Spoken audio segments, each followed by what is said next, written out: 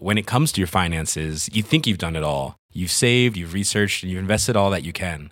Now it's time to take those investments to the next level by using the brand behind every great investor, Yahoo Finance. As America's #1 finance destination, Yahoo Finance has everything you need, whether you're a seasoned trader or just dipping your toes into the market. Join the millions of investors who trust Yahoo Finance to guide them on their financial journey.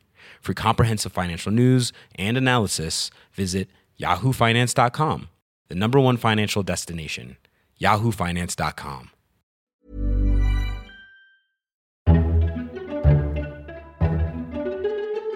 Welcome to FT Politics, the Financial Times' podcast on all things British politics.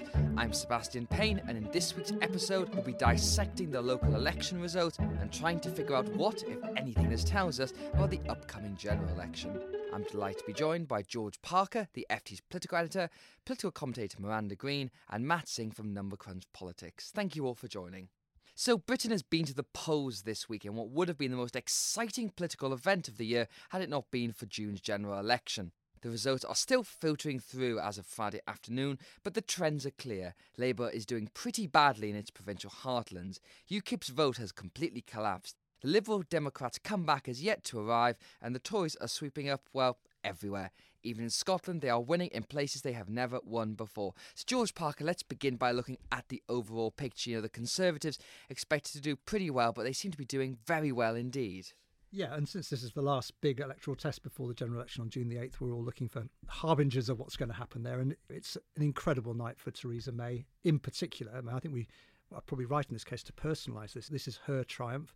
It's a great night for the Conservative Party and a bad night in varying degrees for everyone else. And the only conclusion I think you can draw from this is that Theresa May is heading for a very large House of Commons majority on June the 8th, possibly into a landslide territory of more than 100 seats. So, Matt Singh, can you just begin by telling us where we are at the numbers? At the time of recording, it looks as if there's about a 7% swing to the Conservatives, which for a party in government is quite extraordinary. Normally it's opposition parties they gain at local elections, and I think someone's saying this is the best result for a governing party since 1974. Yes, I mean, we'll have to wait to see the final result. I mean, there's various ways of measuring it, but it looks as though the swing from 2013 is running, as you say, at about 7%. And in 2013, Labour won by 3 points nationally, so that would equate to a Conservative lead of about 10 or 11 points. Now, if you were to transpose that literally one for one without any adjustments into general election territory, that is an increased Conservative majority, albeit not a huge one.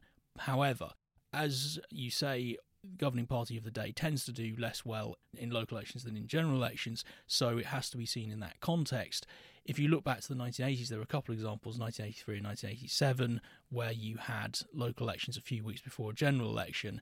The only difference then, of course, the election hadn't already been called, so it wasn't during the campaign. So looking at all of these different factors going on, it certainly confirms everything that we thought we knew already. There's a little bit of uncertainty about how well the Tories are doing, but they're certainly doing very well. So Miranda Green, what is the cause for this then? That obviously people are pointing the finger towards Jeremy Corbyn, his leadership, that the party has sunk in the polls. It's a comfortable 20 points behind the Conservatives at the moment. We haven't heard from Jeremy. He's been mysteriously absent from the airwaves, but his supporters have been saying it's a mixed bag, and they're pointing to the expected mayoral victories in Liverpool and Manchester, and the fact they've done a little bit better in Wales, which we'll come on to. But where does the blame lie for this? I think there are several factors at play. First of all, Labour has got such a huge problem with the Jeremy Corbyn repellence factor on the doorstep. And because we are in the middle of a general election campaign at the same time as holding the local elections, people are not really voting so much on local issues as you would usually expect them to. So while Matt is very correct to say that usually a midterm local elections is a chance to give the governing party a kicking,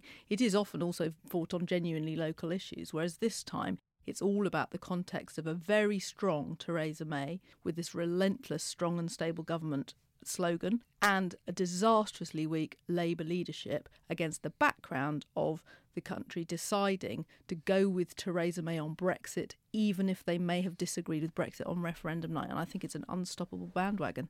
Yeah, and we haven't really spoken very much about UKIP yet, but the total collapse of the UKIP vote, the fact as we speak they haven't held on to a single one of the seats that they were contesting, is a remarkable factor. And what it really reflects, as Miranda's alluding to there, is that Theresa May is basically playing the populists at their own game. You know, if you think about the drumbeat going into these local elections, the row with Brussels, the accusation She's no doubt helped her very well. Yeah, she was saying that the European Commission was trying to interfere with the British election. If Yeah, they helping interfered at her. all, it seems to have helped her because, you're never going to lose votes by wrapping yourself in the flag. And I was listening to Neil Hamilton, UKIP, member of the Welsh Assembly, saying today that she's adopted the mantle of Boadicea.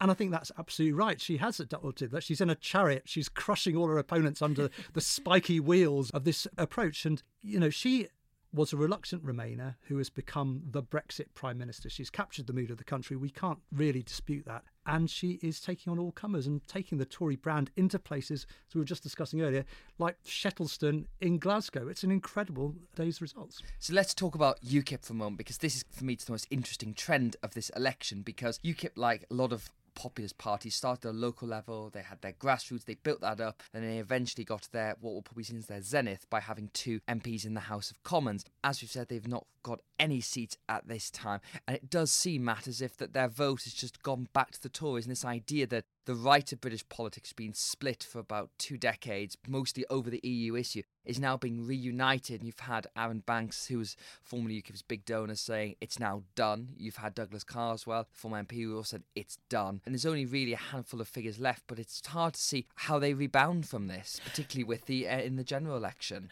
Yeah, this is certainly an extremely bad result for UKIP. The interesting thing about what's behind it, though, is that UKIP has often been seen as a split on the right, but I think certainly in the last couple of elections, what's been going on is that the source of their support has actually been less clear-cut than has been assumed, and to be honest, than what the polls were saying. I think this is one of the areas they were wrong in 2015. UKIP took an awful lot of support from Labour in 2015, and in fact even people that had voted Conservatives in 2010 have voted Labour before that. So over time a lot of these UKIP voters have been taken away from Labour. So what that means, contrary to the way some Labour people have been trying to spin it, that Labour's actually doing okay, it's really the UKIP vote collapsing and going back, in inverted commas, to the Tories.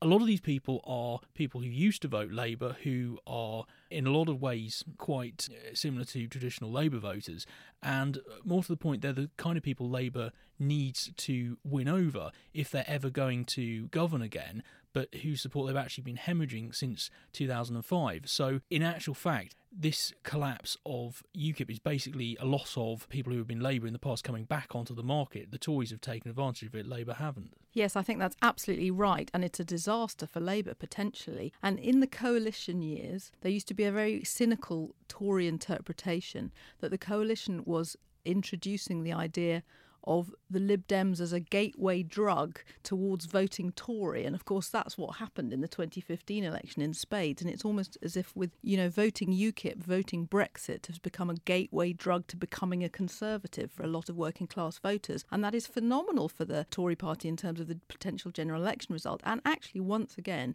all credit to Theresa May's personal emphasis on this blue-collar Toryism and a whole raft of policy agenda issues which she's raised, which are non-free market, traditional Tory territory, as we saw under Cameron and Osborne. I think, George, is basically to show just enough leg to UKIP voters to say, you can come back to us now. So on things like grammar schools, on Brexit as well, taking a very tough approach, and on migration as well, sticking with that tens of thousands. It's not across the board, she's kept the foreign aid target, and there'll be other areas, but it seems as if she's played that game quite well, but still kept the centre-left people, those gateway Lib Dems, who you could have thought might have been disenfranchised, but they don't seem to have gone either. No, I mean, I think the strategy of squeezing UKIP works well across the country. It works well in the kind of seats that will determine the election, the Labour marginals in the north and the Midlands, but it also works in the southwest where the Tories are fighting the Lib Dems, because if the Tories can squeeze the sizable UKIP vote in a very strong Leave area, that will insulate them from any recovery. In fact, UKIP's not even standing in some of those seats. They're handing the seat to the Tories on the plate, effectively. Exactly. Going back to your point, the question is, how does the Tory manifesto look? And frankly, very few people in the Conservative Party know, apart from Nick Timothy, one of her co-chiefs of staff who's drafting this manifesto. But I think it's going to be a manifesto which appeals right across the political spectrum. You've identified some of the policies which have basically been stolen straight from the UKIP manifesto in 2010. But there will be a load of stuff pitched directly at Labour voters as well. Still from Ed Miliband's manifesto. Ed Miliband's manifesto. It's going to be, I think, quite an unideological manifesto designed to establish Tory hegemony right across the political spectrum. It's quite a weird situation to be in, because Theresa May, up until she became Prime Minister, was seen as fairly unremarkable, I think, by some people, as being seen as very safe and steady. Yet she's in this position now where she's mistress of everything in front of her. This is one of the things that strikes me. I'm sadly old enough to remember Margaret Thatcher's first election, and at the time she was regarded in the sort of sexist era we were living in as being sort of slightly housewifey, a bit timid and not particularly inspirational. And she grew into the Britannia image that developed around the time of the Falklands War. And I think what we're seeing with Theresa May is she is developing into the persona which has been projected onto her because of Brexit. And she, at the moment, is a formidable looking politician. Well, hopefully we won't have another war to try to secure that position there. Let's look to Scotland, Matt, which again, I can remember when Jeremy Corbyn became leader of the Labour Party, one of the big arguments was he'll bring back Scotland to Labour because he's more to the left, and Scotland is thought to be a country a couple paces to the left from the rest of the UK. That doesn't really seem to have happened in these elections based on what we've seen so far. No, it doesn't. What's happened in Scotland, and this obviously is based on other elections and polls up till now because we don't have very many Scottish results at the time we're doing this, but it does seem as though Scotland is very strongly split along constitutional lines. The pro-independent side is overwhelmingly with the SNP and some on the left of that section towards the Greens. Labour doesn't seem to be making a huge amount of progress about getting back those people, as I think is perhaps not surprising while the constitutional issue remains live. On the other side of that line, the no side, there has been a big realignment among unionists. So the Conservatives narrowly beat Labour in the Holyrood election last year. All the indications are that they've consolidated that and they're now quite strongly ahead of Labour. And it looks as though we'll have to wait and see. I don't think we've had a lot of results in the northeast of Scotland yet, but the sorts of places where the Tories are trying to take seats in Scotland are probably the places where they seem to be doing best.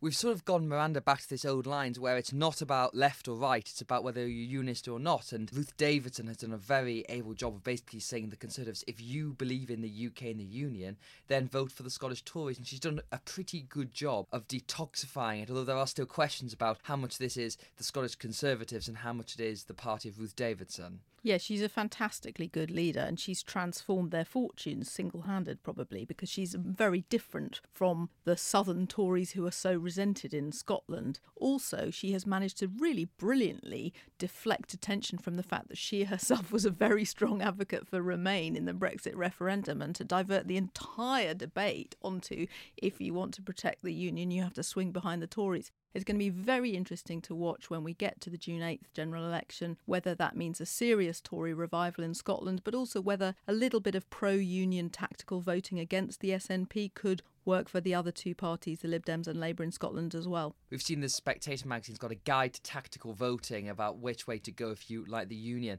Let's look to Wales, George, and see what's happening there at the moment. So again, Labour has done a little bit better there. It's still had losses, but it's doing a bit better. Is that because there's less of a Corbyn factor there, or something else going on? Well, I think you're clutching at straws if you're Labour and trying to draw some good news out of the elections by looking at Wales. I heard John McDonnell on the radio today saying, well, we held on to Blaenau Gwent. I mean, for heaven's sake, if you can't hold on to Blaenau Gwent, they've also lost control of a number of other seats, including Bridgend. So it's possible that there are special factors at play, because actually we thought that the Tories would do especially well in Wales, and there may be some glimmer of hope there. But, you know, you're clutching at straws there, I think, to be honest. Absolutely. And then the other thing, of course, is the Liberal Democrats, because the party has seen a big surge in membership and in media activity, and Tim Farron has become a big figure so far during the campaign. Yet there hasn't seemed to have been a poll revival, particularly in the southwest, Miranda. That's right. I think the Lib Dems are in a really difficult position now coming into the general election. There are also a few sort of very local encouraging signs where they've picked up some local election Westminster seats that they're hoping to retake in June. But those are really small examples.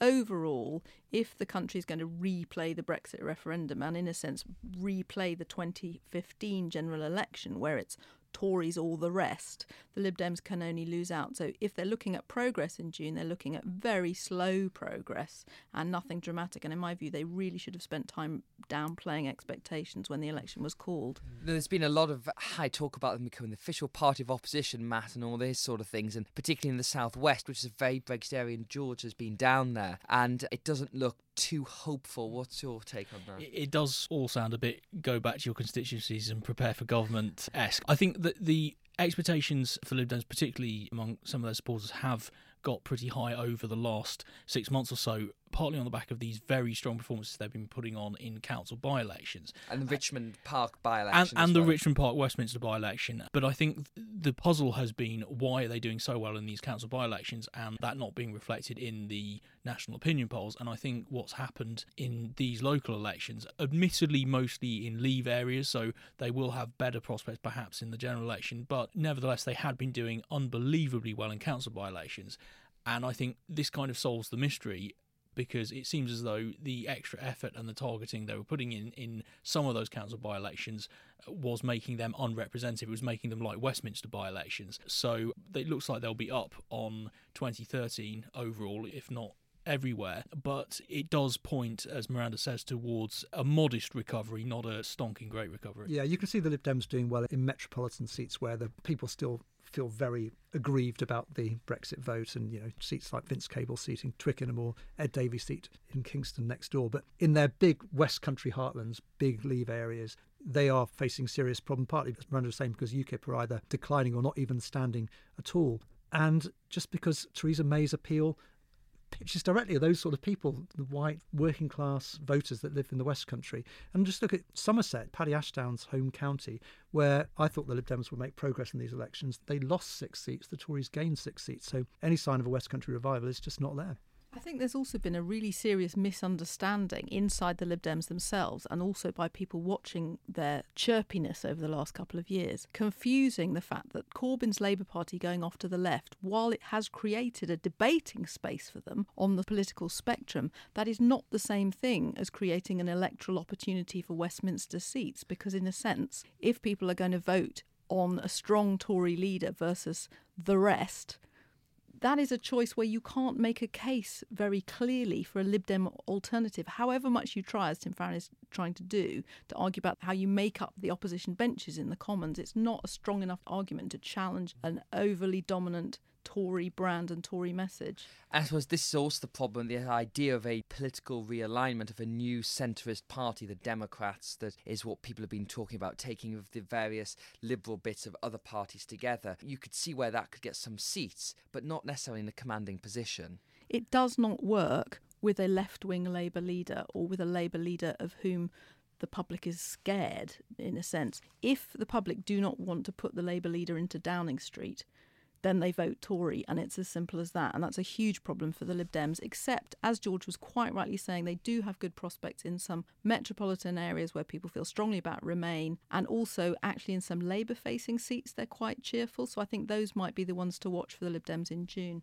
Right here in Bermondsey is a good example of that. So finally, let's just look forward to what everyone wants to know. What does this mean for the general election? How much of these trends that we've talked about here, Matt, do you think will be reflected on June the 8th? I think the thing that will very likely be reflected is the pattern, the sort of which parties are doing better in which areas, which sort of voters seem to be switching around, who's going where. As I say, in terms of the overall level, that's a little bit harder to work out. Certainly everything points strongly towards a Conservative victory. It's just simply the case of how big. I don't see anything really to contradict what the opinion polls are saying at the moment. It looks like being big. And George? Well, I think that's right. I suppose the big danger, which you see reflected in some of the interviews Conservative ministers have been given today, is a sense of complacency. It's all in the bag for Theresa May, and therefore it gives people permission to vote for the Lib Dems or vote Labour to provide an effective opposition. That's the only thing that I think that could put a dent in Theresa May's otherwise enormous majority. I still reckon a 70 or 80 Tory majority. I think I do as well. Labour's got those very deep roots in society. I think demolishing that, we're seeing some of them being uprooted now, but it's still pretty deep. And finally, Miranda, what's your final thoughts on this? I think the Tory bandwagon is pretty unstoppable, and whilst we still have quite a long time to go till June the 8th, it is hard to see any kind of news events helping the other side, because as we've seen demonstrated this week, the rolling Brexit story is turning into the UK versus the mean old European Union, and that just helps the Tory party every day, with the more and more voters deciding to stick with Boadicea. So you imagine Theresa May will be asking Mr Juncker to make more interventions and come to dinner more often in that case then. Well, that's it for this episode of FT Politics. You can follow all of our election and local election coverage on ft.com, and also don't forget to sign up to our election countdown email in your inbox every evening. You can see what's been happening that day. Thank you very much to Matt, George and Miranda for joining. We'll be back next week for another instalment. Thanks for listening.